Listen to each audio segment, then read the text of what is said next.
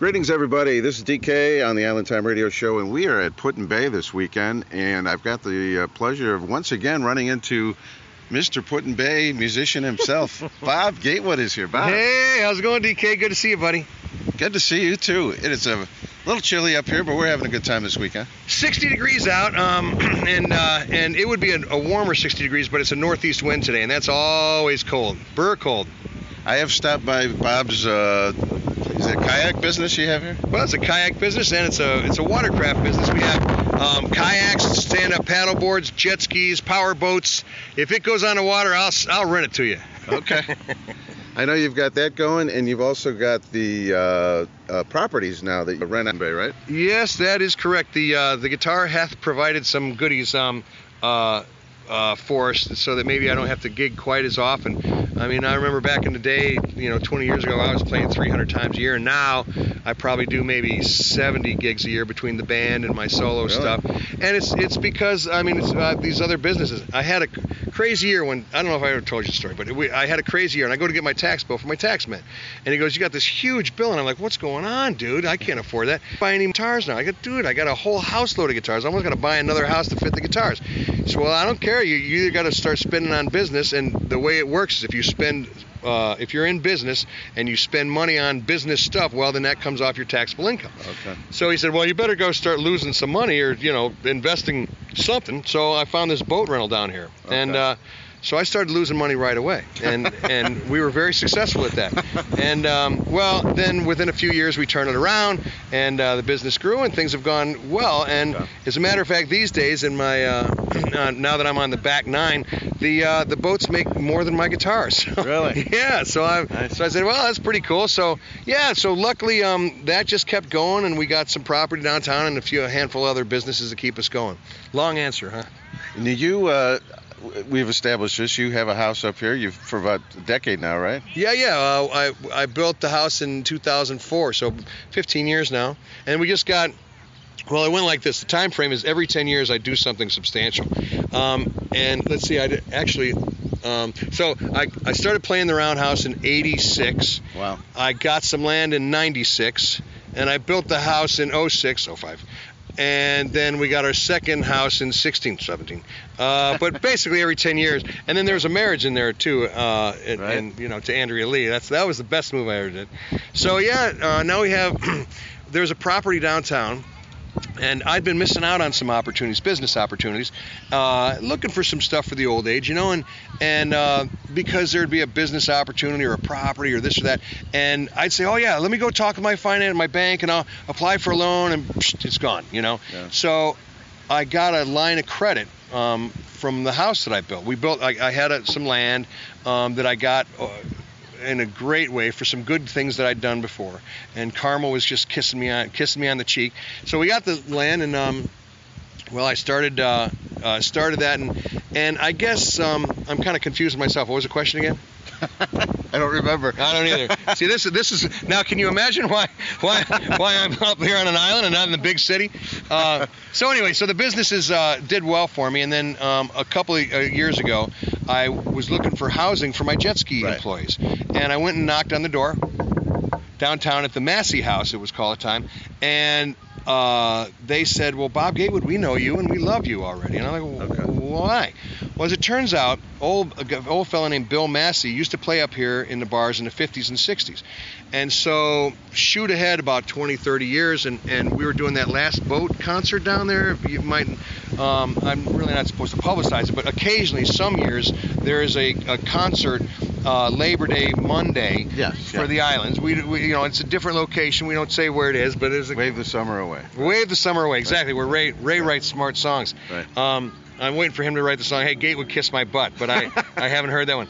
Anyway, so I was down there, and Bill Massey was playing, this old guy, and he's like 85 years old, and I could see the way his hands were trying to form chords, and he was strumming some stuff, but it wasn't really coming out. The music was like his old crippled up hands. He was an old fella.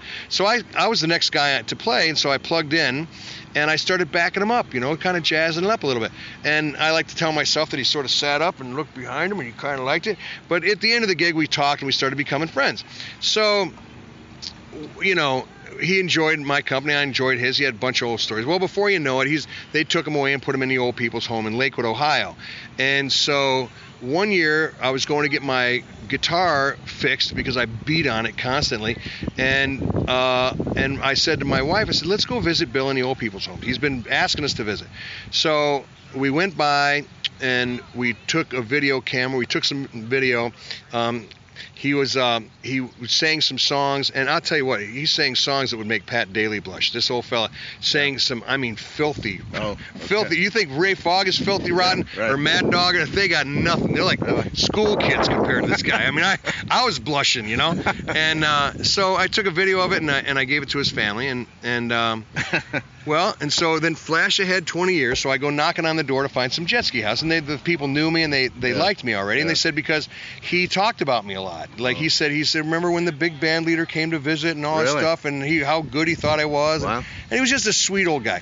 So they said, look, you know, and they made me an offer I could not refuse. Right. And so, and it was commercial property, and so we got it, and you know, and we started working on it. I've been working on it ever since, kind of in my off time. And this winter, I had a lot more extra time to work on it. There you go. You know, and so now it is a golf cart rental business that you can rent a golf cart. Everybody drives golf carts on the streets up here, right. So you can rent a golf cart there at AB. That's like Andrea Bob or Alpha Bravo. abgolfcartrental.com. And then it's also a lodging facility. It's officially a mini hotel, and you can book rooms through Airbnb. But check out our website at ablodging.com. So yeah, we got ablodging.com, abcartrental.com, pibjetski.com, Kelly's Island kayakrental.com. If I can rent you, if I could rent you an Apple, as long as I get the core back, I'd rent it to you. If I could make a nickel of it, you know. So there we go. You have a couple of great albums that we feature on the show, and they're very professional. The songwriting is fantastic. Everything about it. Do you record anything here at Put-in-Bay, or do you have to go down like Nashville? Or? Well, I haven't really. We made a live album at the Roundhouse in 1992 that had 4 songs on it that we recorded there. Okay. And it sounded about like, you know, 22-year-old kids. Well, these 22-year-old kids. There's 22-year-old kids making it now, but back then, you know, it sounded kind of like a Kenner closing play, if you remember from Sears. You know, and so we kept some of those songs and put them on our first album that was in '96 or something. But I called up. There was a kid that was in our band in the early '90s, Tom Bukovac, Bukovac. Look it up. Anyway, he was just so good. We were all encouraging him to go do something with you. So we loved him in Calabash, but we were like, man, we hate to see you go, but you got to go do something. So he moves down to Nashville. And for the last 20 years, he's just had an amazing career playing on everybody's record. He's what you call a session player. Right. There's one band that will go out on the road with the artist, and then one other group of fellas who record the songs. And he's that guy. He's a master session player. So he's played on everything from Taylor Swift to Shania Twain to Desperate Housewives to I mean, Blake Shelton, just on and on. Keith Urban. And so, anyway, so I called him up and I said, hey, Tommy, you know, we're going to make another record. He was on the first record that we had Friends of the Bay with way back when. And I said, we're going to make another record. Would you please be on it? You know, even though you're not in the Calabash band now, would you please be on it? He said, well, do you want to make it up in Cleveland, or do you want to come down here to Nashville and make it right? Okay. I said, well, by all means, let's go down to Nashville. So we go down there, and he assembled a team of real pros, man, as you can imagine. You know, there was Mark T. Jordan, who played on so many Van Morrison records. Joe Vitale from Canton, Ohio, who, you know, co-wrote Rocky Mountain Way and Pretty Maids All in a Row. Really? And he was Joe Walsh's drummer for all through the Barnstormer days and the solo stuff, you know, average, ordinary guy. As a matter of fact, on that session, and here I go again, if I get lost, bring me back on point. Okay. But I go into the session, and Joe Vitale's there, and of course I know him because I'm a huge Joe Walsh fan. Right. And Joe Vitale is like a legendary drummer. I mean, he'd played with Peter Frampton and, Rick Derringer on their recordings, you know. Yeah, I know the name very well. Yeah, man. Yeah. So I go in and I go, Joe, God, you're so cool, man. I just want to talk to you. He goes, yeah, he's the sweetest guy. And I said, that is a really nice drum set. And he goes, yeah, I use this one on Average Ordinary Guy.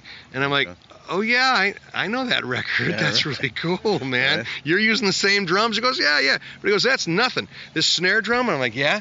He goes, this is a 1947 or 37 Slingerland Radio King.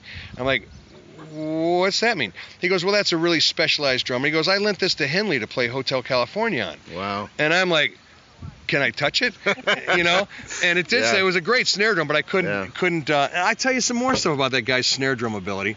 But here I go. I'm getting lost again.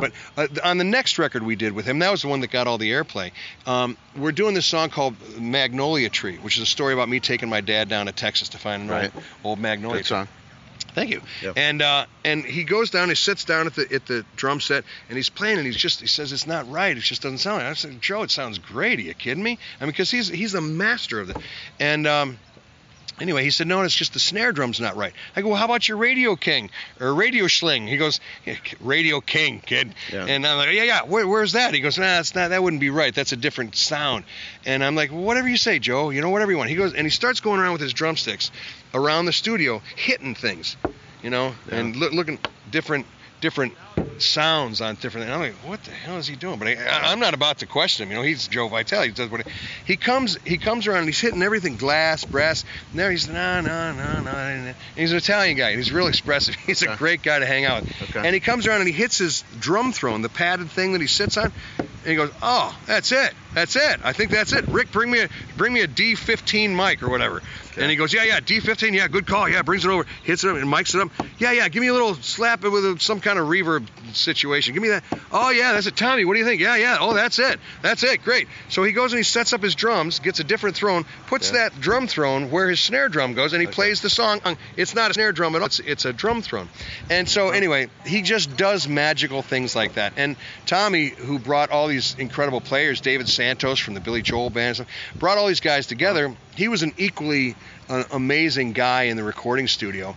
To explain to the folks out there in Island Time Radio, it's like imagine that the songwriter or the artist is Led Zeppelin, and Led Zeppelin comes into the thing. Now this is a hypothetical story, but a pretend story. But say Led Zeppelin came into the studio, and Jimmy Page or Robert Plant said, "Yeah, I got this song," and he starts strumming an E chord on the thing, like kind of like a folk artist would do, Jenga Jenga Jenga, and he starts singing, "You need Kool-Aid." It's called "Whole Lotta Love." It's a cool song. Check it out.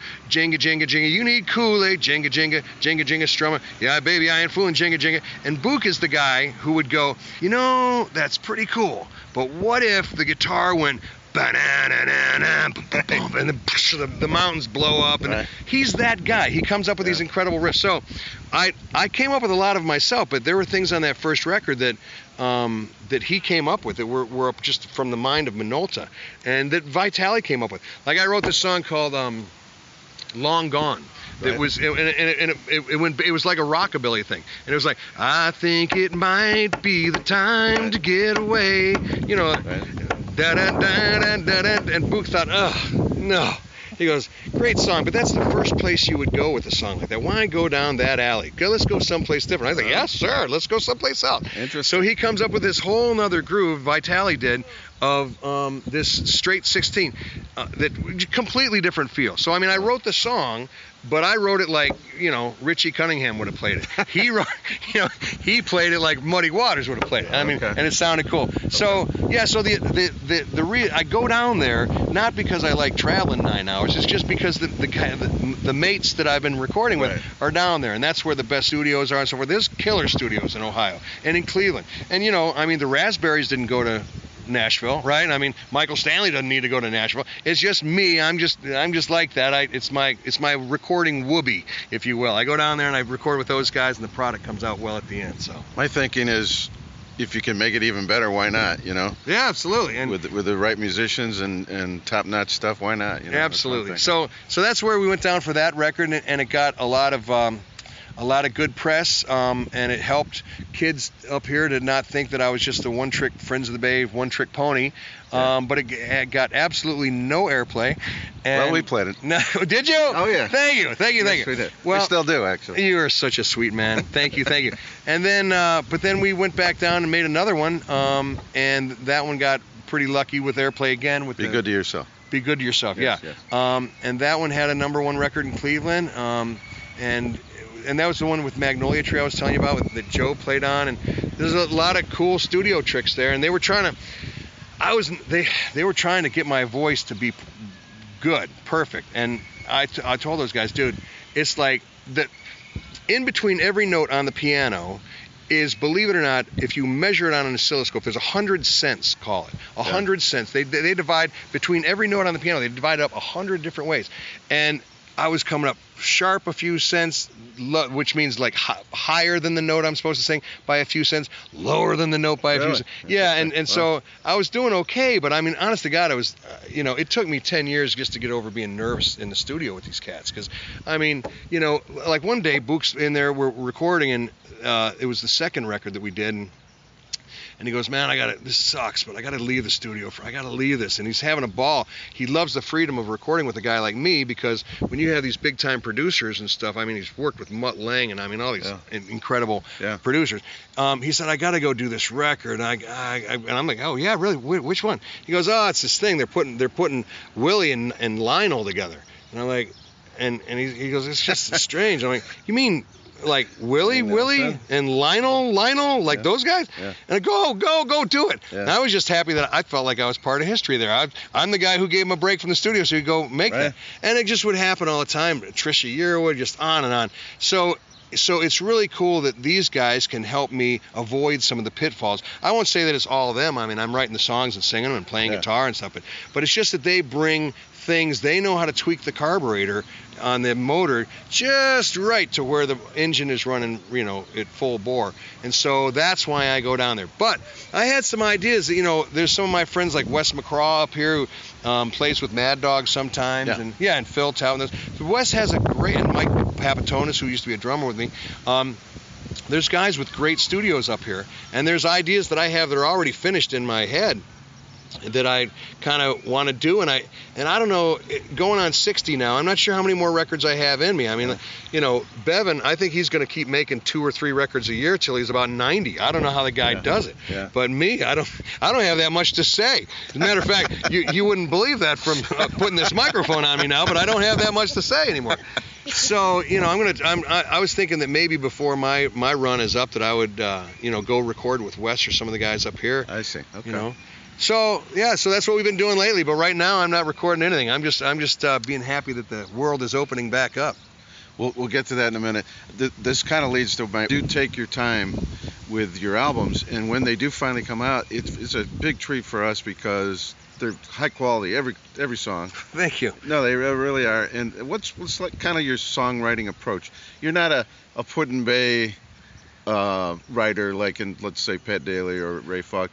You tend to go with life stories, but there might be a reference to the island every so often, just because that's where you're at. Right? Well,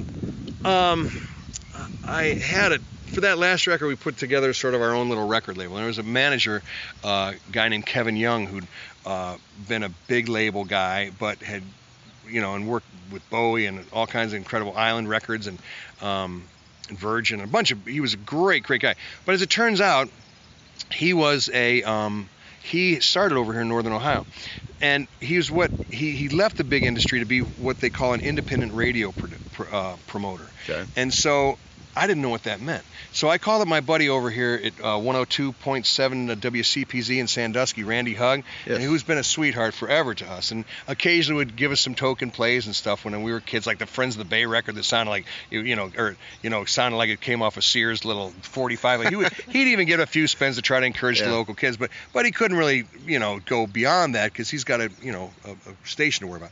Well, anyway, I called him up and I said, Randy, you know what an independent radio promoter is? He goes, of course course, Bob, I'm a radio station promoter, programmer. I know what that means. Yes, of course.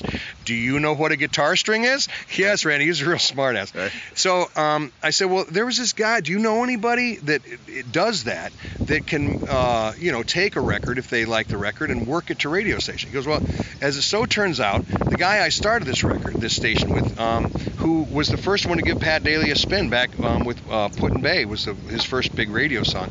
He said, I just happened to know that he just quit working for the major labels, and he's an independent guy now. Wow. And I said, well, you like him? And he goes, yeah, he's one of my best buddies, I said, can I have his number, please? And I did. So I called him up. I said, hi, Kevin. I'm writing songs, and I have a record that I'd like to interest you on.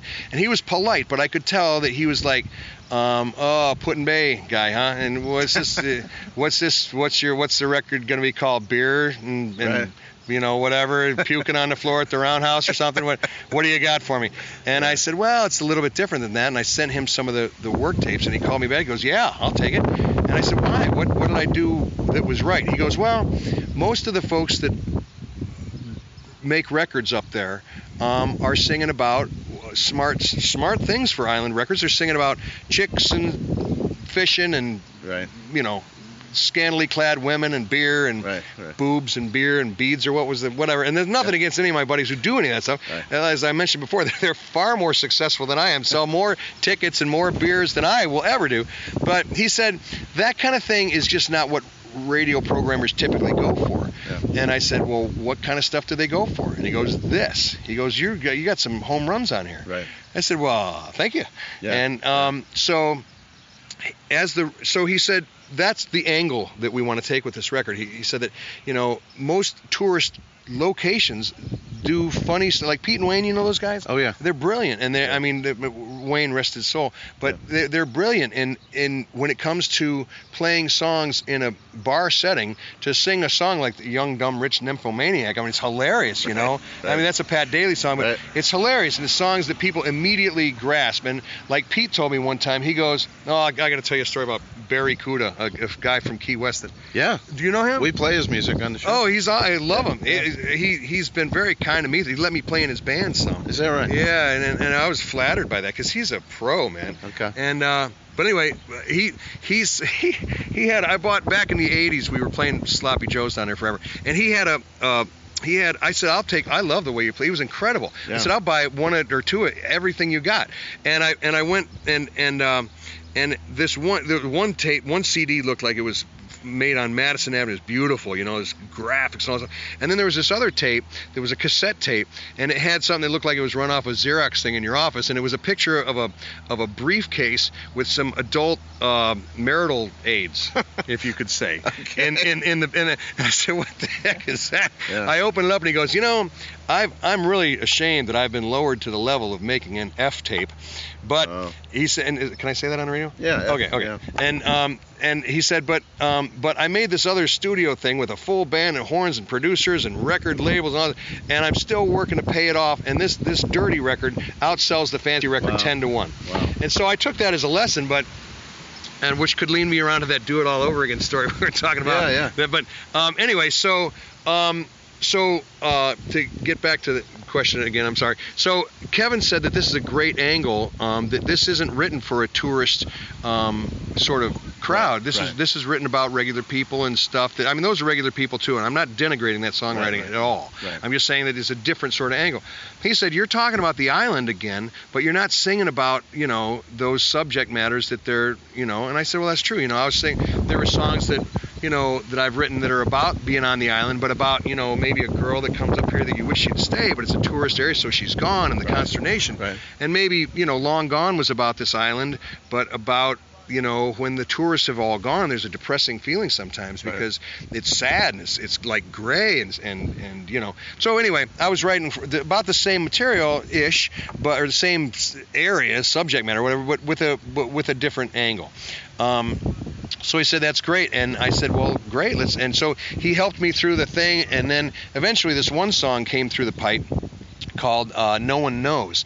And he said, this is what we're going through. He goes, this is the one I'm going to push. But he said, we're going to give them all. We actually made a second album. We took all the songs that were on there with the same album artwork done by Katie did, awesome lady, but only had 3 or 4 songs on it, which were the most likely to be presentable to program directors. As a matter of fact, there was a No One Knows was a 6.5-minute song or something. It was this long thing, and he cut it down to be a 3.5-minute radio song. Okay. So he said, this is, I think, what we're going to go with, because it's got these REM jangly guitars. It's got kind of this moody lyric thing, and it's kind of spooky. And I was like, dude, I'll write you spooky stuff all day long, no problem. Yeah. So that's the one that he went with, and that's the one that most of the program, one station out of Cleveland, is being played in different areas, but this one station, 107.3, fell in love with it, and so they started giving it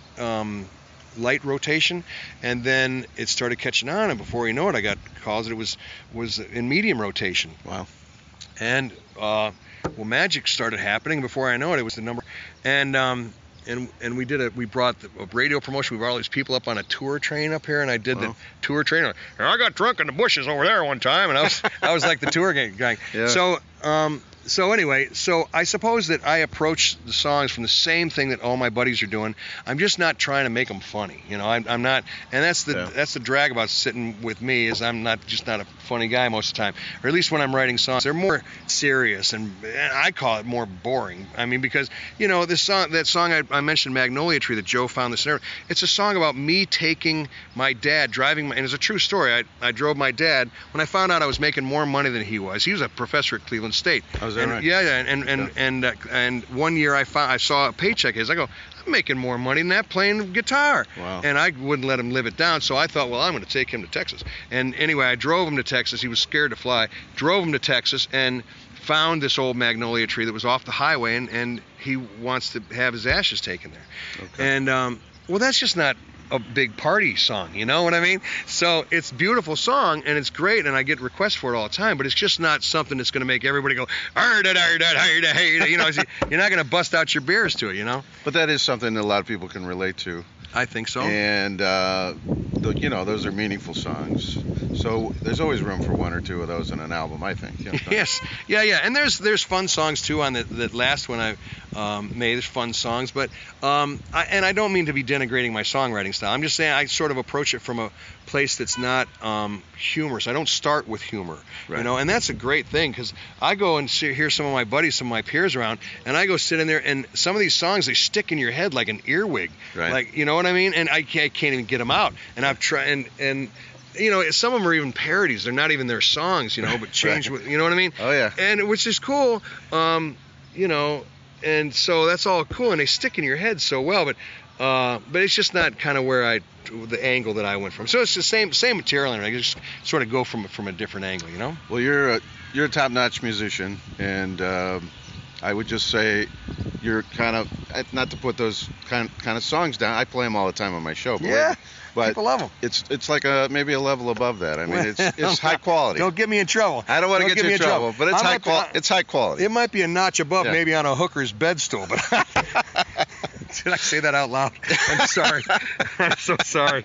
I'm sorry. That's all right. Yeah. But it's it's like which is more important, to have laughter or to have I don't even write a song about laughter right. If I ever finish this record again, there's just going to be a song on there called My Old Friend Laughter, and it's a song about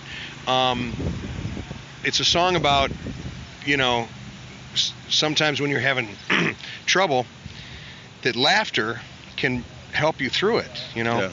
And excuse me. So that's what that song is about, and I wrote it to try to lift my own spirits in a particularly difficult time. And so even a song about, and it's so the song. Would you like to hear a little bit of it? Sure. Okay. It's in 4/4, and it's got the same chord progression as those 50s songs. The ones that go. Sure. Right. Right. So it goes. We used to stay up every night and laugh until the morning light.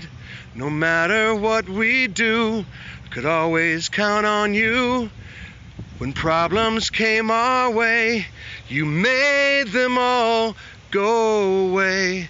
no matter what we do, you'd always get me through. But now my jokes all turn out sad, and my stories turn out bad.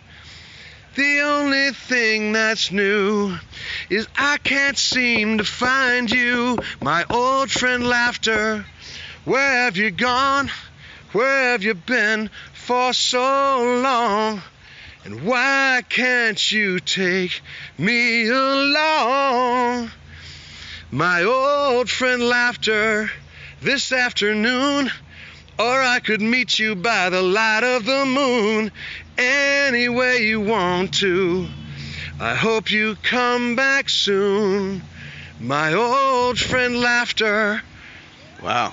And it goes on for a while. That's a great idea for a song. Well, thank you. It really is. Well, but you see, I can't even write a song about laughing without making it sad. No, but that's, You know? I thought of something when we were comparing the touristy songs to what you do. Yeah. The touristy songs are what you listen to when you're on the way to the Bay, or maybe you go down to the Keys. But maybe yours would be after you get home. On the way home. No. When you're hungover and hurting in bed. And I'm not saying that in a bad way. When you're back home and you just want to play some really good music, and maybe you're not thinking about going on it. Well, thank you. Make sure to check that stuff out. Look it up. I'm on. You can go to bobgatewood.com for one of the worst antiquated. It was a great website back in '92, but those flash flames might have to go. I'm not sure. Or you can, if you guys, I'd sure appreciate any sort of patronage. You can find me on iTunes or Rhapsody or all that stuff, Spotify. If you just do a search for it, I'll come up with that little box on the right, American Artist. So this song you just previewed for us, you are working on another record? Yes. I got 8 songs in the can so far.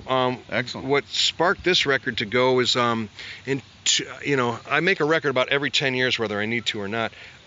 In 2004, the village council voted unanimously, as a matter of fact, to make my song "Friends of the Bay." You know that song? Friends of the Bay. Yeah, of course we know that song. Okay. We play it all the time.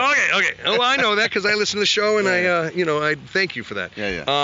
Anyway, they voted to make that the official song of the island. Right, I heard. And so, but I call up Pat Daly because I can, and I don't bother him too much. Those other guys probably hang out with him, but he again is he probably looks at my stuff, and he's a respectful fella, but he's a different kind of, he comes from a different school as well. Right. Anyway, I called him up and I go, Pat, they're going to do this thing. The council's going to make this proclamation, and I told him that my songs are not a mosquito on the back of the shadow of Pat Daly, and so I'll bow out of this if you want me to, or whatever. It's just not right. It just didn't feel right because Pat Daly's the king of Put-in-Bay and will always be, and brought so much up. It had a lot to do with the regentrification of this island, that why so many hotels are being built up here. And in my theory, like when in 1978 or whenever he started playing up here, none of this stuff was here. I guess the state park was here, but we just gone through a lot, and I think he has a lot of the credit to do inventing the term North Coast. I don't think he was around before he. I was just going to mention that. I have heard that he was the first one. Yeah, that's what I heard too. I don't think any. That's Madison Avenue kind of marketing there. So. Anyway, I called him and I said, do you mind this, because this is blasphemy on the on the benchmark that we go by. And he said, he was so I don't know, magnanimous. I don't know what the word is, but he was just like, and this is your time, so roll with it. Okay. And I was like, okay, great. So when that happened, I was like, well, if they're gonna make Friends of the Bay the official song, then how do you do there? They found the horn on the golf cart. Amazing. Yes, right. It works. Yeah, it works. Yeah, for a while until they burn that little contact off. Anyway, so when that happened, I thought the only recording of Friends of the Bay was made back in I don't even know when, 92 or something, 93 something. I default to 1992. That's my old time. And so the recording was great. It was done by a guy named Sam Mira, and out in Cleveland. On the Calabash album. Yeah, on the Calabash album, right. And but compared to today's techniques, and certainly the recordings that I've been doing lately, it just didn't stand up to the same thing. So I called up Book and I said, Book, Book is not one to repeat a riff. I mean, he's like Clapton, As a matter of fact, if some of your viewers are out there, you might want to check out a thing called Tom Bukovac Homeschooling. He's a world-class session guy, as we said before, and every day he's just kind of giving guitar lessons out. And it was pointed out, and he's done 30 or 40 of them. They all have like 20, 30,000 views because people all over the world like to see, how is music really made. Anyway, that's one of the things somebody pointed out, was that he hadn't, in 30 or 40 videos, had never repeated a riff. I don't know how you do that. If you listen to me play more than 5 or 6 minutes, you'll be hearing the same stuff over and over again, Okay. At any rate, I lost myself again. Where were we going? What were we talking about? I don't know. We're having a good time, though. So I was going to ask you the Finally Home album. You mentioned a song. Yeah. You had a story about it. Oh, yeah. Well, the title track was Finally Home, was written on the way home from Sloppy Joe's. I just got lost coming home.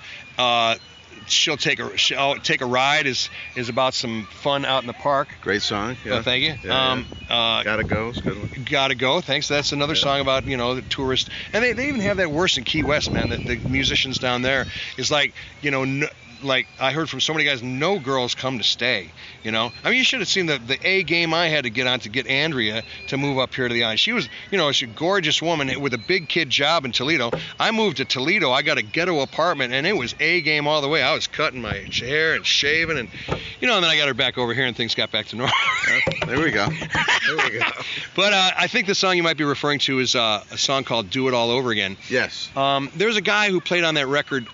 Here's another name for you guys to look up if you want to. One of the best pop masters of all time. I mean, up there with like Cheap Trick, but didn't.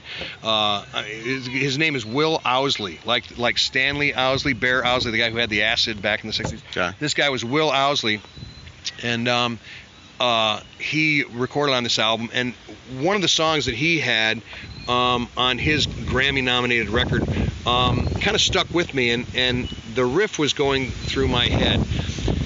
And so I started playing it endlessly one morning, and it was a repeating figure that went from A to E to G to D, which you could turn into a Who song if you wanted to, or I mean, it could go a million different ways.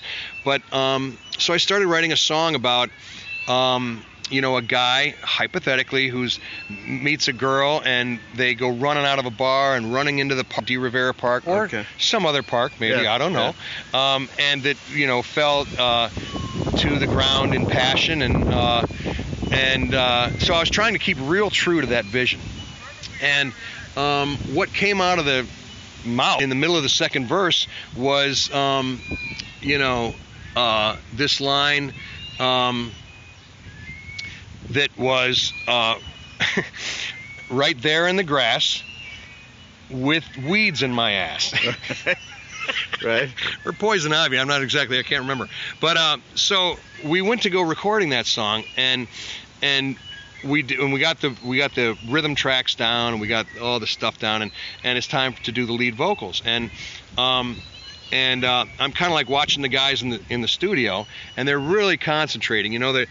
Some of them got headphones on, and they're looking down. They're listening for the magic, Okay.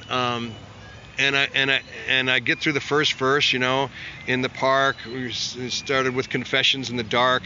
We almost got arrested in the car, and so that kind of thing. And we get through it, and they're all like digging this. This is cool, man. This is great. And we get around to the second verse, and I said. And I come up to that line. I can't remember how the second verse is now that I'm talking, but we came to the line that right there in the grass with the weeds in my ass, and everybody's head behind the glass looked up like this, like, what? What's he doing? What's that all? Why did he do that? Where did that come from? Right, so we stopped the tape, and Tommy, he said, come on in here and listen. He goes, Bobby, that really sounded good. And he's a hilarious guy in the studio. Because studios there can be tension in there, man. I mean, this is people can get emotional, and this is the people's soul. And so Tommy's really good at lightening the situation up. Like one time I remember I forgot to sing, and they stopped the tape and rewound. He goes, yeah, that was a little bit light, Bob. You know, and they like just always, he's got a million things to crack you up and loosen things up. Sure. So he comes in the studio and he goes, so it really sounded like you said right there in the grass with the weeds in my ass. Yeah. And I'm like, yeah, that's how it went. You know, that's how it sounded. He goes, well, you know, Bobby, you know, that's not good. And he said, what? How about right there in the grass as the hours went past, as I walked to mass, anything, Bob, but not you know, weeds. That would have changed the song quite a bit. Almost quite definitely.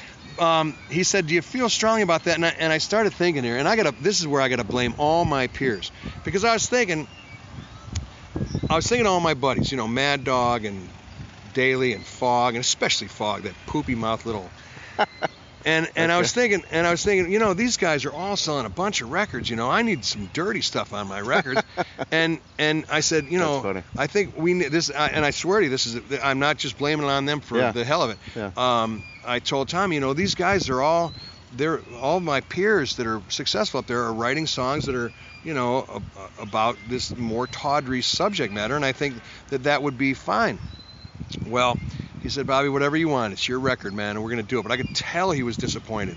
And if I could roll the time clock back to that day, DK, absolutely, I would have had, you know, Let's Go Fishing for Bass, anything but that. Okay. Because I'll tell you what happened. It was about I didn't have anybody working that record, but I was calling up some radio stations and seeing if I could get some play.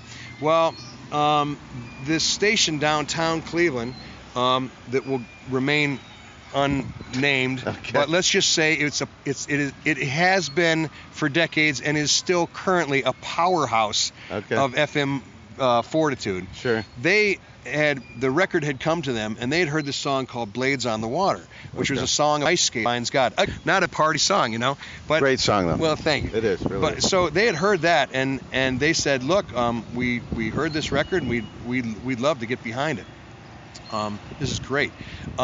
And I said, well, just so you know it, because I was already regretting my move with the weeds in the ass. I said, well, there's this other song on the record that's called She Always Takes a Ride with Me, and that sounds sweet. Another good one. Yeah. And I said, well, the first line is one of those entendre kind of things that goes, I knew that she'd come running back because I always make her come in my car and all we do is drive around. You know, that sounds innocent enough. But I said, well, the timing of that is a little bit funny, where it kind of sounds, you know, like it could be an adult subject. I kind of picked up on that when I heard it. Yes. Did you? Well, they said that's not a problem. That's no problem. I said, well, okay, the other thing that's on the album is this one line that, you know, is called, you know, from a song called Do It All Over Again, and it's got a line in there that says, right there in the grass with the weeds in my ass. And they said, you put that on the record? Yeah. And I said, yeah, it's on the record. They said, well, do you have any other printings of the record where that's not on the record? No, it's the only thing I got. I said, well, essentially, polite, it was nice talking to you. Good. Call us when you don't have that kind of crap on the record. Is that right? Yeah. And so thanks, Ray and Mad Dog and Daly and all you guys out there, you know, singing that dirty stuff. It didn't help me. So honestly, that's a true story. Those guys get mad at me. That's the true story. And so that was it. So that was the end of radio play for that album. So then the next record, there were times that we were sitting around the studio that guys just busting chops and stuff coming up. There were some dirty lines that we sang, but I'm like, no, that's not going on the record. This is going to be G-rated and it's going to be cool. Now you listen to records, man, every other word is this and that, you know. Oh, yeah. But hey, it wasn't that way when I was making records, man. Right. So anyway, that's the story of that Do It All Over Again. Well, maybe your audience doesn't need to have constant obscenities. Maybe not. Well, I tell you, I've made some fans mad through the years because there have been times that I've been asked to sing my material in family situations, churches and all kinds of stuff for weddings or funerals and whatnot. And So when that song does come around, when somebody wants to hear it, and there's polite company or there's kids in the audience, I changed it around to right there in the grass as the hours went past. So So you guys out there in Radioland, why don't you start requesting that, because I'm embarrassed and sick of singing that line with the weeds in the ass. It was funny at the time, and it ain't funny no more. That's funny. So funny story. Yeah, thank you. You are funny, Bob. You said you're not funny. Everybody funny. Now you funny too. Funny too. Little George Thorogood. Yeah, that's right. This is kind of a side question. Yeah. But we play a song by Ben Dover and the Screamers. Oh, yeah. Obviously a fictitious name. When I first started coming to Put-in-Bay in the 80s, yeah, they were played around. Yeah. But I've never really gotten a true little history of how long they were there and so forth. What do you remember the era? Yeah.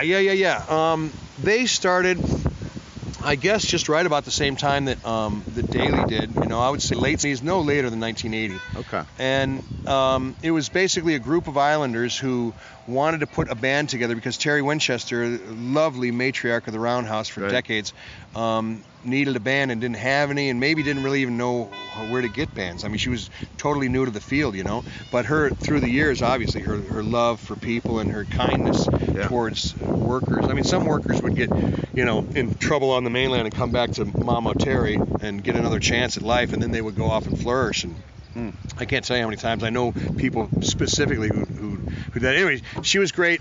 She needed a band, and so they tried to get a band together. And the formings of it, you might have to ask one of those guys about, but it generally went like this: that they all tried to get a band together, and it was guys who didn't know how to play too much, but they had the right spirit. Ben Parker, who they called Ben Dover, fronted the band, and he was just a normal-looking, tall, skinny white kid looks like from suburbia Ohio, but he just acted really stupid and foolish, and it would disarm people. And I mean, I've taken pages from his book. When you're up there and you're singing songs, a lot of times, especially a guy my age, we try to get girls dancing, guys dancing, stuff like that. So I'll make goofy faces just so people don't think that I'm trying to, hit on their girlfriend or to, be too serious about the world. So, and Ben had that in spades. He was just a big clown. So they got a side story here, little side story. So they got the band together, but they had sort of auditioned all these people on the island. In the winter here, how many guys you got that are that age? Not that many. Okay. So they got all the guys together that could play a little bit, and they called them Ben Dover and the Screamers. But there was another group of guys who didn't make the cut, and they said, well, screw you, we're starting your own band, and they called it Leftover and the Dreamers. Really? I've never heard of this. Yes, sir. This is real island stuff here. So I started. I was in Cleveland. We started Calabash Band in '84 or so, and I started really researching venues and places to play, and we were playing Key West at the time and in Cleveland. Well, those were our two big gigs. But I was like, where did the cool bands go? And very quickly I learned about Put-in-Bay. I heard it was a big tourist town, and the cool bands. I think Jimmy Stamper's band came up here, and I think it was his band that I saw, and I was like, well, they're a big Cleveland band, so we're going to go get a gig at Put-in-Bay. And so, well, it was kind of a sad story in a way, but it's natural evolution, I suppose. Ben and those fellas were great guys, and I love them all dearly. As a matter of fact, I played in one of their reunions just last year or something. Really? Yeah. Okay. Because Ben now has early onset Alzheimer's, and so we did a benefit. The town is great for that, taking care of their own. And they had a benefit. Well, then they had another benefit because he was good the next year still. But it's getting now he can't remember a lot of stuff. Well, anyway, we did that gig, and I love those guys. But the truth of the matter is that these guys had a pool of, total population up here of 300 or something, and guys their age that maybe wanted to play in a band or could of the right age, and there's a small handful of people like that, right? But I came from Cleveland, Ohio, and I was trained in the flats, man. I mean, where you better be good, or bad things start to happen, and it was a big town, and I had, we were doing well, and so I had, I could offer a pretty good gig to the musicians, and so we had a great bands, I mean, we had guys that could play multiple instruments and sing all kinds of stuff, and we're used to being on the road, and they killed, and I mean, like we do today, we're just older now. Yeah. But you know, and so when we came up to the Bay, it was like unfair competition or like tariffs or something. I mean, I had guys behind me that were trained pros, you know, and I mean, Size, he was with Michael Stanley himself, and there was guys through my band like Tom Bukovac, you know, and Chad Zaliga, who was the Breaking Benjamin drummer, and I mean, guys that, you know, I mean, top notch, real top notch pros, and not top notch like I described the last time. Yeah.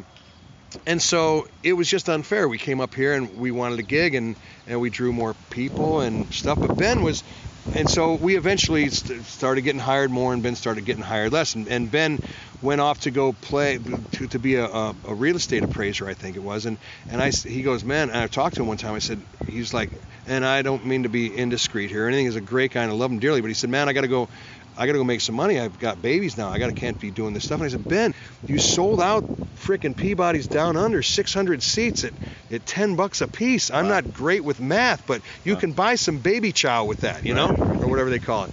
Probably not baby chow. Purina baby chow. There we go. In 3 flavors. 3 flavors. Chicken, beef, and seafood. So anyway, he went that way, but. And then I kept being a full-time musician, so they sort of slowly faded away. But I'll tell you, they made an incredible impression on a lot of people. Not only did people want to go off the mainland in the wintertime to relive their summertime, but I was sort of a record file back in the day, and there were and you know, soaking up as much as a 20-some-year-old kid could soak up. I can relate to this. Music, you know what I mean. Anytime you're in your 20s and 30s, you're trying to learn your trade as best you can. Yeah. Well, Bend Over was coming up on searches of punk rock things out of New York. Really? And the thing was, because, you know, they had their own songs. There were 2 songs really only. There was one, They Towed My Car Away, right, which is like a Ramones sound and punk sound, and that was the main one. And great song. Yeah. Do you play that one? Oh, absolutely. Oh, yes. This is great. Yes. And they had another one called The Straits of Rock and Roll. Okay, I don't know that one. I'll have to get you a copy. So, at any rate, do you remember how we were talking just a little while? I'm sure you remember how. Your brain is not nearly as fried as mine. We were speaking about how when a radio guy, they like an angle to a story, and that's why that last record of mine did well, because it wasn't the normal thing. Well, you know, and there was an angle to this story, you know. Okay. Well, imagine these guys' angle. Here's guys that are on a distant island in the middle of Lake Erie somewhere, writing their own music and coming up with a thing, you know, it sounds like punk rock, you know, yeah, and it sounded like it was straight out of CBGB's, you know. Right. And so I was seeing things on different search stuff. Now, they weren't search engines back. There wasn't internet back then, but they were coming up on printed material of strange record stores and cool underground bands to watch out for and stuff like that. And I just tried to impress that on him, because there was never a cooler story of these islanders that, you know, came out of the rock up here, really, and made their own band, and with all these ancillary stories like Leftover and the Dreamers and all these other stories I can't tell on the radio, but great. And then they were like homegrown rock and roll and they had their own stuff, and then they had this name, Bend Over and the Screamers, for crying out loud, that right, you just laugh when you hear it, right, you know. And of course, I don't know, I would think a lot of people might think that that's not the side of Key West that we came from, you know, with the name like that, but if you know what I mean, past the 800 block, shall we say. But at any rate, so, you know, they were a great band, and I loved them to death. And I remember coming to listen to them for the first time. I wanted a gig, and I came up here specifically to see them, because I thought, golly dang, what kind of guys must run the roost up here, you know? I mean, and like every gig that I ever went to, I always would go to the gig and think, oh, who gets to play here? These guys must be incredible. And then thinking to myself when I got there, nothing bad about the band at all. I love them dearly. But I was thinking, oh, shit, I can do we'll edit out. Could you add that out? Yeah. I'm sorry. But I thought, I can do that. Yeah. I remember going to the Elbow Room, and I was sitting outside. I went to the Elbow Room because I love old bars that have been there for a million years. Fort Lauderdale. We talked about this. Right. Yeah. And I was, did I tell you the story? In the last interview, yeah, we did that. Well, I was similar story. To cut it short, I heard the performers there, and I thought, well, I can do that. Okay. And so I've learned that I'm not that bad after all these years. I can do that. So if I were still touring around, I would have much more confidence than my young days. Now, unfortunately, I don't go to a gig unless I can get there in a golf cart, which severely limits the amount of work that you can do. So that's how that kind of came around, Bend Over and the Screamers, whenever I play that Tow My Car song, I get listeners say, whoa, what is this? Isn't that cool? It stands up. I mean, it's a great song. Yeah, they were selling out Peabody's Down Under and Peabody's Up before we went to, we used to do these things called Puttin' Paloozas back in the day, 20 years ago or something. And I went to a couple of. Yeah, we went. I went to a couple myself. Yeah, you did. Yeah, from what I remember. But I also remember, God, did we get drunk? There was a place called the Odeon, a big concert club down there. Yeah. Well, we had, I think this was the beginning of the end, because we went and we played there, and we didn't set their all-time attendance record. We set their all-time booze record. And, I remember Fogg coming to me and telling me, man, we just broke the record on sales. And I'm like, really? More tickets than anybody? He's like, no, more booze. And, we had, oh, God, we were, how Mad Dog does shots, and it kind of, people raise up their glasses and he sells booze that way? Social. It's social, right. Yeah. Or at least it's one of the ways he does, Right. But we wheeled out a cocktail tray like the Rat Pack had on. Okay. So Phil, oh God, Phil Talbot. Excuse me. These are certainly some inside jokes, but Phil was in a toga. Okay. And he was drunk. Fogg is passed out in a. I don't want to. Anyway. I kind of remember this year. I might have been there. Yeah. There were some things. These stories. Yeah. There was some crazy. I mean, when you put in a bunch of booze into some people and all the Put-in Bay people that came out, you guys were no more well behaved than we were. Right. So toga, a lot of guys will wear skivvies underneath the toga. Okay. I don't even know why is he in a toga in the first place. What is this? A Greek frat party? I mean, we're a rock and roll band, but he comes out on stage and he's in a toga. Maybe because he'd chugged a bottle of vodka before he got. I don't know, but he was a genius. He didn't have skivvies on, but he forgot that because something was going wrong with his rig, maybe because he just, he was all over the place. Well, he bends around to do the thing, but let's just say that his underworld was exposed pretty well, and all 600 or 800 people out of the crowd went into a standing ovation, and he turns around and he goes, yeah, I'm the greatest. He had no idea what they were talking about. Oh my God, that's hilarious. Yeah, if Phil were here and he would let me I could tell you some really good drinking days back in the days of the old Roundhouse, man. There we go. Roundhouse, yeah. I'm sure I've seen Calabash a few times and Bent Over and the Screamers back in the day, but I probably didn't remember or know who you guys were because I wasn't doing the show. Right. And I was just like, there's a band here, and so I'm sure we saw you. Last question. I wanted to say, you live here all year. I know you go on vacation and during normal times. Yeah. But obviously you love the island to live here. Was that a tough decision? And have you ever said, "Oh man, I wish I had a place in the mainland" or anything like that? It is a great place to live here, and I never wished I had I never regretted turning back. Okay. That would be the shortest answer. You want me to fluff that out a little bit? I had been running this band for a long 10 years or so, and the bands were great. But I had a run-in with one band that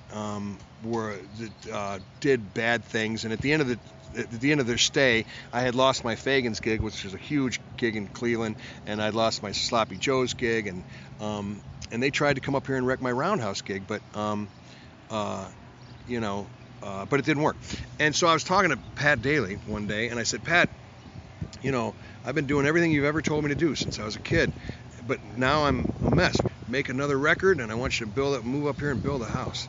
Wow. And and it was just right about then I heard the story from Terry Winchester that they'd come up and tried to wreck this gig too, but Terry said no, Bob isn't. They were telling him that I was quitting the business at 35. Really? And I'm retiring or getting out or gave up or whatever. And she said, that's a lie, I know, and Bob was good to you guys. You put your drink down, you get out of this bar, and you never come back. And when I heard that story, I thought, this is the kind of place I want to live. So I went and tried to buy a house, and I couldn't afford anything. But as it turned out, on that first record, I made a song kind of a jingle called Skyway's My Way.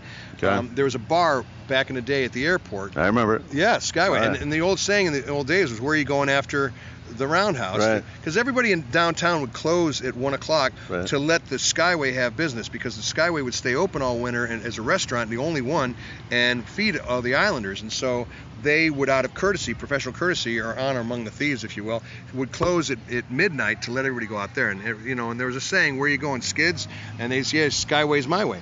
So one day, me and Talbot, again, drinking at the stage of the Roundhouse, we're sitting up there, and, hey, Phil, where are you going? He said, I'm going to Skyway, how about you? And I started getting into this, like, again with the Sinatra thing. I'm not even a big Sinatra guy, but I started into this cocktail lounge kind of, the Skyway, it's my way, shooby-dooby-doo, and we were laughing so hard we couldn't compose ourselves. So, and it was right when I was making that first record, and we go out to the Skyway, and I saw these two drunks leaning up against, we'd only sung the song one time, and I saw these two drunks leaning up against each other, walking out the Skyway, go, Skyway is my way, and I go, Phil, I think we have something there. And so we made the first record, and then there was some silence at the end of the first record for 2 minutes, a ghost track. I thought we didn't know, but I thought it was cool. And then we made a recording of the Skyway thing. Well, it turns out that helped the Skyway's business a lot, and they would play it at the end of the night, and people got to know it and would remind them, his song, and so. That's on the Finally Home album? No. Which album is it? That's on the Calabash album. It's after 2 minutes of silence at the end. Oh, well, I got to find this. I don't think I knew about it. Well, okay. well, that's how I got my house, as a matter of fact, because I go into the Skyway one day, and the owner, Don, who's just coming back to the island now, he was sick for a while, God bless him, was sitting there, and he goes, Bobby, why the long face? And I said, well, Pat Daly told me to move up here and make a record and build another house, and I don't know how I'm going to do it. I don't know what to do, and I can't afford anything. He goes, well, do you remember that song you wrote for me? And I go, Skyway, yeah. And he goes, well, that helped us out a lot back in those days, because there were other bars opening up, and you really helped us out with that, and you never charged us or anything. So I tell you what, I got a half acre. I'll chip off my portfolio, wow. And he gave it to me at half price. Nice. So, and right after I bought the land and got a building permit, there was a dirt moratorium. To make the long story short, you couldn't build on land prices doubled. So I paid off the loan in no time, and the house builders are all lovey-dovey now. And so I got a nice house, and it worked out great. Well, and then a Tommy Bukovac guy goes to Nashville, and we make another record, like Daly told me to do. Okay. So now I see Daly about a summer or winter later. He's in Tippers, and I go up to him and I go, man, Daly, you're the best. He said, what are you talking about, kid? And I said, well, you told me to build it. I couldn't figure out how to do it, but I kept it up, and due to some good deeds I'd done, I got the house, and it's going to be the financial savior of my life. I mean, it's a house on Put-in-Bay, and I'll have it paid off soon, and it's just like, it's going to allow me so many freedoms in my life. And I made another record with Tommy, Finally Home, this great record, and it's gotten all these great reviews and stuff. I almost had some airplay had I not put in this one line of this one song too, but things went really well, and so I just wanted to thank you for that. He goes, I told you to do that. I must have been drunk. That's the craziest idea I ever heard. And I was like, I based my life around a drunk Pat Daly story. What the hell? So, but it's paid off. Yeah, so that's exactly what happened. I mean, once we built that home, it allowed me freedom to not have to work 300 times a year. And then the equity in that eventually was able to help me buy some of these other businesses, which then allowed me to get that second property downtown. And so, yeah, this whole I owe all this stuff not to my peers who I was inspired by to sing a dirty line on the song, but by a drunken Pat Daly who told me to move up here and build a house. I love it. Yeah, so that's how it all got started. So I've never looked back. I love Cleveland. I love going back there. I used to go back there every year to do a benefit for Brothers for the Cleveland Mission, but I haven't been back in many years. I've just been kind of staying up here. So if you want to hear some Bob Gatewood music live, you just got to come up here to the island to hear it. Fair enough. We will do that for sure. Have you ever thought, real quick, of recutting that song? Which? The one with the ass. Oh, the weeds in the ass. Well. And just change it, and then Well, we wouldn't actually have to recut it. There's a thing. You know how things are multi-tracked, right? Like sure. So, and for the people out there in land, La La Land, when you make a record, there's not just one microphone on the band. There's many microphones on each instrument. Right. And now actually it's not even a live recording. It record it all at once. You can record if the bass drum is wrong. You can go back in there and re-record the bass drum, or say the harmony singer came in late. So what you do is you can go back in there years after these tapes are made, and you can just correct a line. And actually, you do that for international artists do that. You can I could go back in there and make the whole record Spanish by only redoing the vocal track. I don't have to redo the music and all that. Right. So I guess the answer, the sidestepping answer is that it would be really easy to do, but in the end, I guess that that record now is 20 years old, and after the fact at this point. And it gives me a good story to tell my buddies DK. There we go. I know we've been going through this crazy time, but you are getting back. I missed you by a week. I wanted to see you play. But next weekend you're playing the Boathouse, and things are starting up. Yes, that's true. I thought that I was going to have a whole summer off, and I could just be sitting up in high cotton and drinking a mojito or something. Okay. But that's not the case. The Boathouse just called, and they're we had a full line of gigs booked, but the Roundhouse, we had to cancel a handful of dates because they're still figuring out how to do things safely, and they're taking this thing seriously, as all the good families up here are doing. But Kevin Daly, Pat Daly's son, who runs the Boathouse now, we have some dates booked there, and we weren't sure if we were going to do it, but he just told me yesterday, hey, Bob, game on, cars gone, everybody back in the streets, let rock and roll. I said, well, let me call my guys, see if I still got a band. I don't know. I haven't seen them since before I went to wherever. And so I called the guys up, and they're like, yeah, let's do it. So, and also the week after that is the Beer Barrel. So this weekend, the 19th and 20th, Bob Gatewood and Calabash Band will be at the Boathouse Friday and Saturday night from 9 to midnight. I don't believe there's a cover charge, and we'll be playing plenty of these songs that we've just been discussing here. Yeah. But the Boathouse is a real 80s kind of joint, I call it. Like, they really love they love the 80s. It's there. And when you play 80s, the patrons are happy. They just need to find the band Bon Journey and put it in there and book it permanently. But we do play some of our own stuff, just not as much. And then the weekend after that, we'll be at the Big Room Barrel. I think it's the 27th, I guess it would be. And that'll be from 2 to 5:30 or so. So anybody that might be coming up to Put-in-Bay this summer, because it's such a you never know what's going to happen kind of situation, they should probably go on your social media rather than the website. Absolutely. Because it could change at the last minute. It could change at the last minute. But one thing that a dear public relations friend of mine, Susie Peters, has taught me is how to make updates. And like those 2 gigs coming up, I actually made an event on Put-in-Bay. This was way beyond my pay grade just scant years ago, but now I know how to do it. Yeah. And there's an event. Yeah, so she's helped me a lot with that. So if anything, or if there's a second wave or whatever they're doing and gigs are canceled, check Bob Gatewood Songs and Shows on Facebook. And hey, like it. Click that like button. Smash that like button, baby. There you go. We can be friends. There we go. Yeah. And you've been doing some streaming shows. We've been checking those out. Those are fun as well. Yeah. During this time. Well, I needed. I was. It was the smart thing to do, I guess, to say hi for one, so people don't forget me, and also there's an electrician up on the island, Scott Pugh, who I was noticing that the musicians were doing like this tip jar thing, and except my rich buddies, they'd donate it or something because they're rich. But I thought, well, I'm rich too. So what I did, I'm just being a jerk. But what I did was Scott Pugh, who's an electrician up here, anything we hung a sign up behind us. He's Scott Pugh 4 at yahoo.com. And if he has a PayPal account there set up, he's wired everybody's house and up here, mine included, and he had just finally got his kids out of college, and he's burdened with 3 or 4-way cancer, which it's metastasized and it's bad news. And right when he's going to start enjoying life for himself, instead of his kids, And so I thought, well, what better way to help him out, because he's not doing electrical work. So Scott Pugh 4 at yahoo.com if you'd like to donate to him, and that's what we've been making all those shows for. Okay.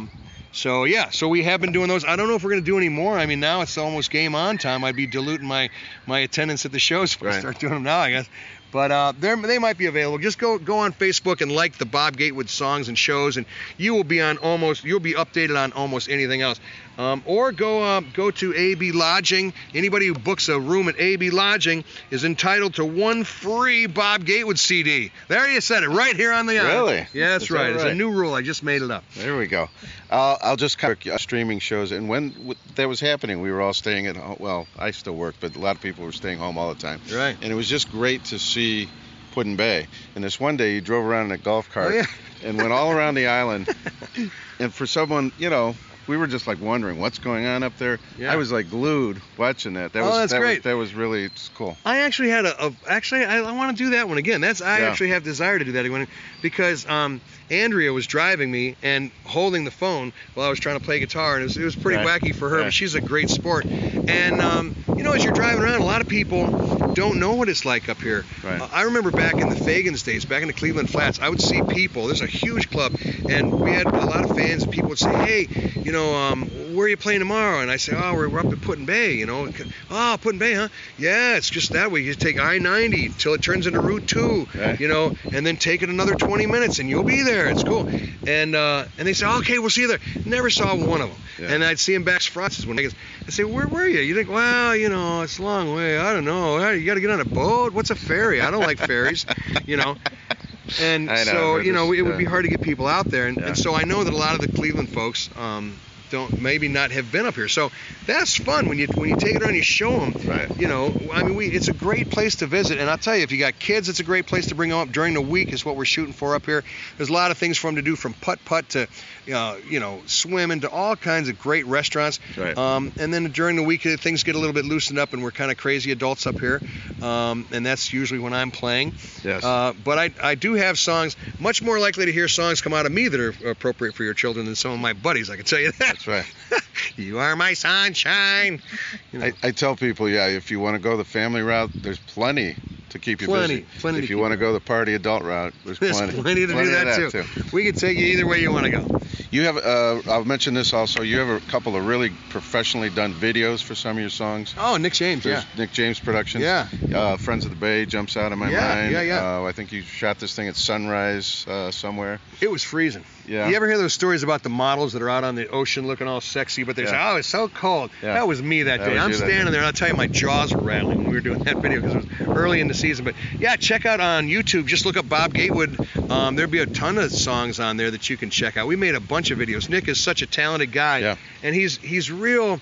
A real Second City TV kind of guy, you know what I mean? Like, it's like you can tell that this is not the camera work is all good, but the tongue-in-cheek stuff is like you can tell this is not super serious stuff. Like on this one video that he made for me for a song of mine called "Working for the Man." Right. I ain't working for the man. We made it partly in this thing here. Sean Chaney came with this helicopter or something, but the pre-story before they got a little story going on before the music starts. Right. Well, this story was a young Bob Gatewood going to work at Dairy Queen, and he's going in all tired. He didn't want to go in, and the boss is like, real mean to him. Gatewood, there's a poop in the bathroom. You got to go clean up. And this young Bob Gatewood looks around, and he's thinking, oh man, I don't know. And he looks at the burgers dripping off these things. They just look disgusting, man. Yeah. They're dripping with grease. Looks like little poops coming out of them. It was terrible. Yeah. And he just thinks, and he turns his time card in backwards, and he puts his card in. And as soon as it goes click into the thing, boom, on comes the music. Oh, okay. And so he like does these, I call it Second City. I don't know. Yeah. You think of the difference between the production thing of like a Saturday Night Live, and then you watch Second City TV. You can tell that this is done with, maybe they didn't have $1 million worth of lights to go on and all these special effects and stuff, but sometimes that Second City is even better than Saturday Night Live, There you go. And I love his production. So look up Bob Gatewood or look up nickjames.com. I'm sure I'm all over his websites. I thought of one last question. Years ago when you were in the studio with me, you told me my whole life is music and Put-in-Bay or something to that effect, and you said you don't even watch a whole lot of TV. Is that still true with you? I try. My phone goes off at 6:30 every night because I want to watch the news, because really that's the only thing I kind of watch, even if it's slanted or biased or nothing. I just like to sit down after I've been working all day and watch some talking head talk a blah blah blah blah blah blah blah blah blah. Yeah. But the problem is that I'm never there. Like it's been going off on my phone as one of those iPhone alerts. Yeah.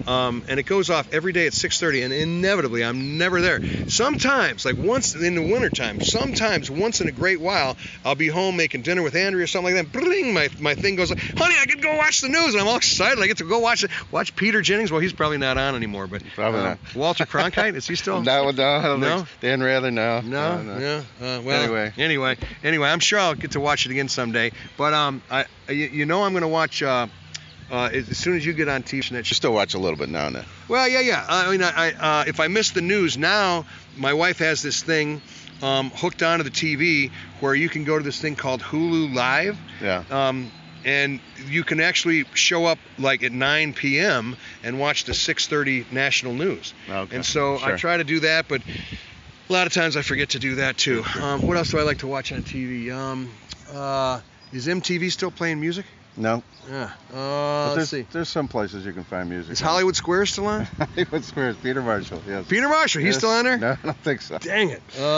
I'm sure I know some of this stuff. All I right. just don't know. Maybe I'll get myself you know what I'm going to start doing? TikTok. That's the latest. There you go. That's the latest thing. And one more question. Yeah. Biggest musical influence? Beatles? What did you say, or somebody else? Oh yeah, I'm Or- dripped in. My songs are just all regurgitated Beatles songs. Yeah. You know, yeah, I love the Beatles, and certainly they taught so much to Right. pop music.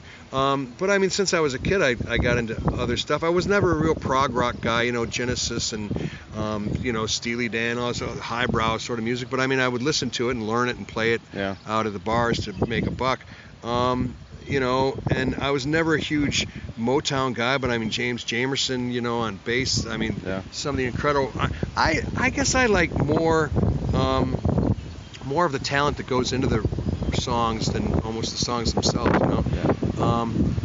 Yeah, not too much TV, not too much radio. I kind of listen to NPR a lot, you know, and it's talk radio, and so I guess I stopped taking input on the music some time ago, so the musical influences are limited now, because I found out maybe about 10 or 15 years ago, if I shove any more songs in this ear, songs start coming out the other ear. So if I learn a new song by whoever it is on the radio these days, and well, there goes 96 Tears by Question Mark and Mysterious. Don't know it anymore. Got to keep them in there. Yeah, I gotta, and so unless the head gets bigger, which my wife would say is probably impossible, then the musical influences stopped at Beatles and British rock, probably, you know. That's what I kind of was trying to say earlier. You write great songs.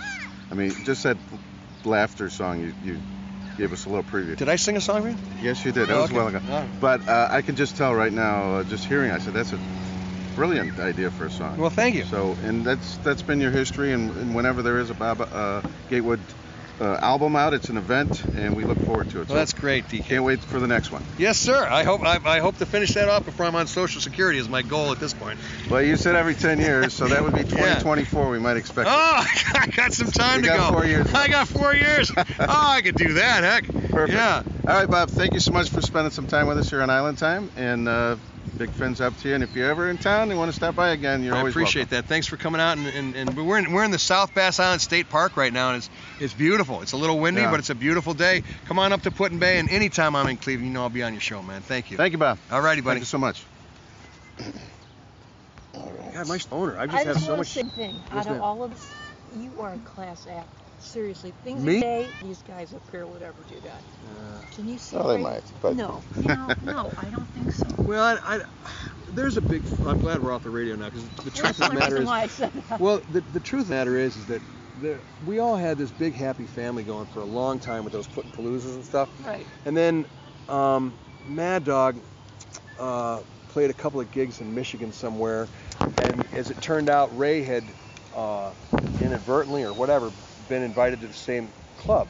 There was no, as far as I know, there's no badness on Ray's part. It's just sometimes people get on these Put-in-Bay kicks, and they're like, oh, let's invite them all up. You're paying whatever they want. Let's get. So they went to the Mad Dog show, but there were signs up for